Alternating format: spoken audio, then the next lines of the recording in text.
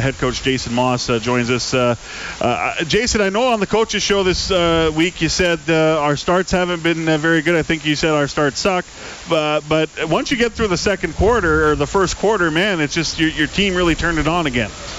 Yeah, I mean, again, I'd love to figure it out, but again, it's one or two things different every week, and it's hard to figure it.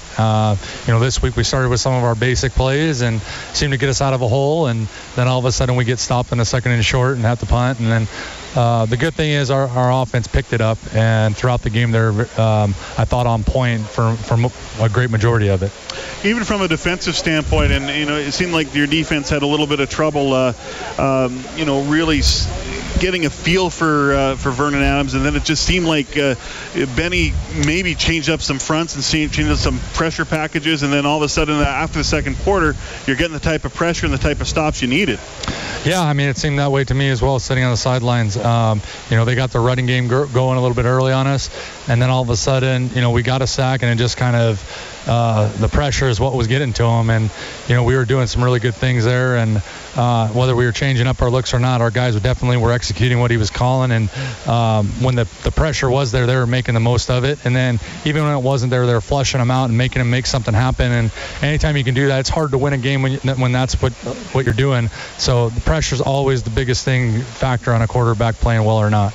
6 sacks tonight in total, 3 by Kwaku Boateng. Nice to see him come back after missing 2 weeks and pick it up where he left off after a real good game against BC. Yeah, no question. That was huge. Huge to have him back, obviously. I mean, he's a talent. We all know that. He's only going to get better. He's so young. He's only going to get better every day he's in there and playing. So just want to keep him healthy and keep him progressing.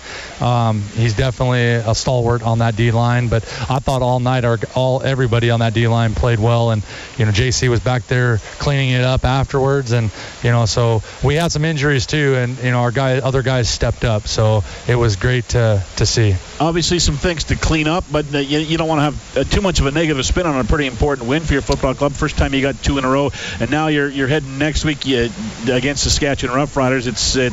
You're kind of getting the meat of the order now in the Western Division as you're going to play some games against the West. Yeah, I mean, it's huge to get this one, to stack a win, feel a whole lot better going home.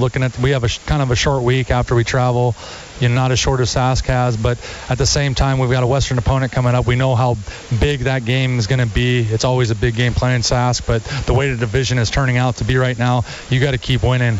And, it's always nice to get a victory so that you feel so much better about your football team and can correct things and be a little bit harder on the players, because we have some things to improve upon. And in order to win the West, we've got to be better. Thanks, Jason. Appreciate it. Thank you.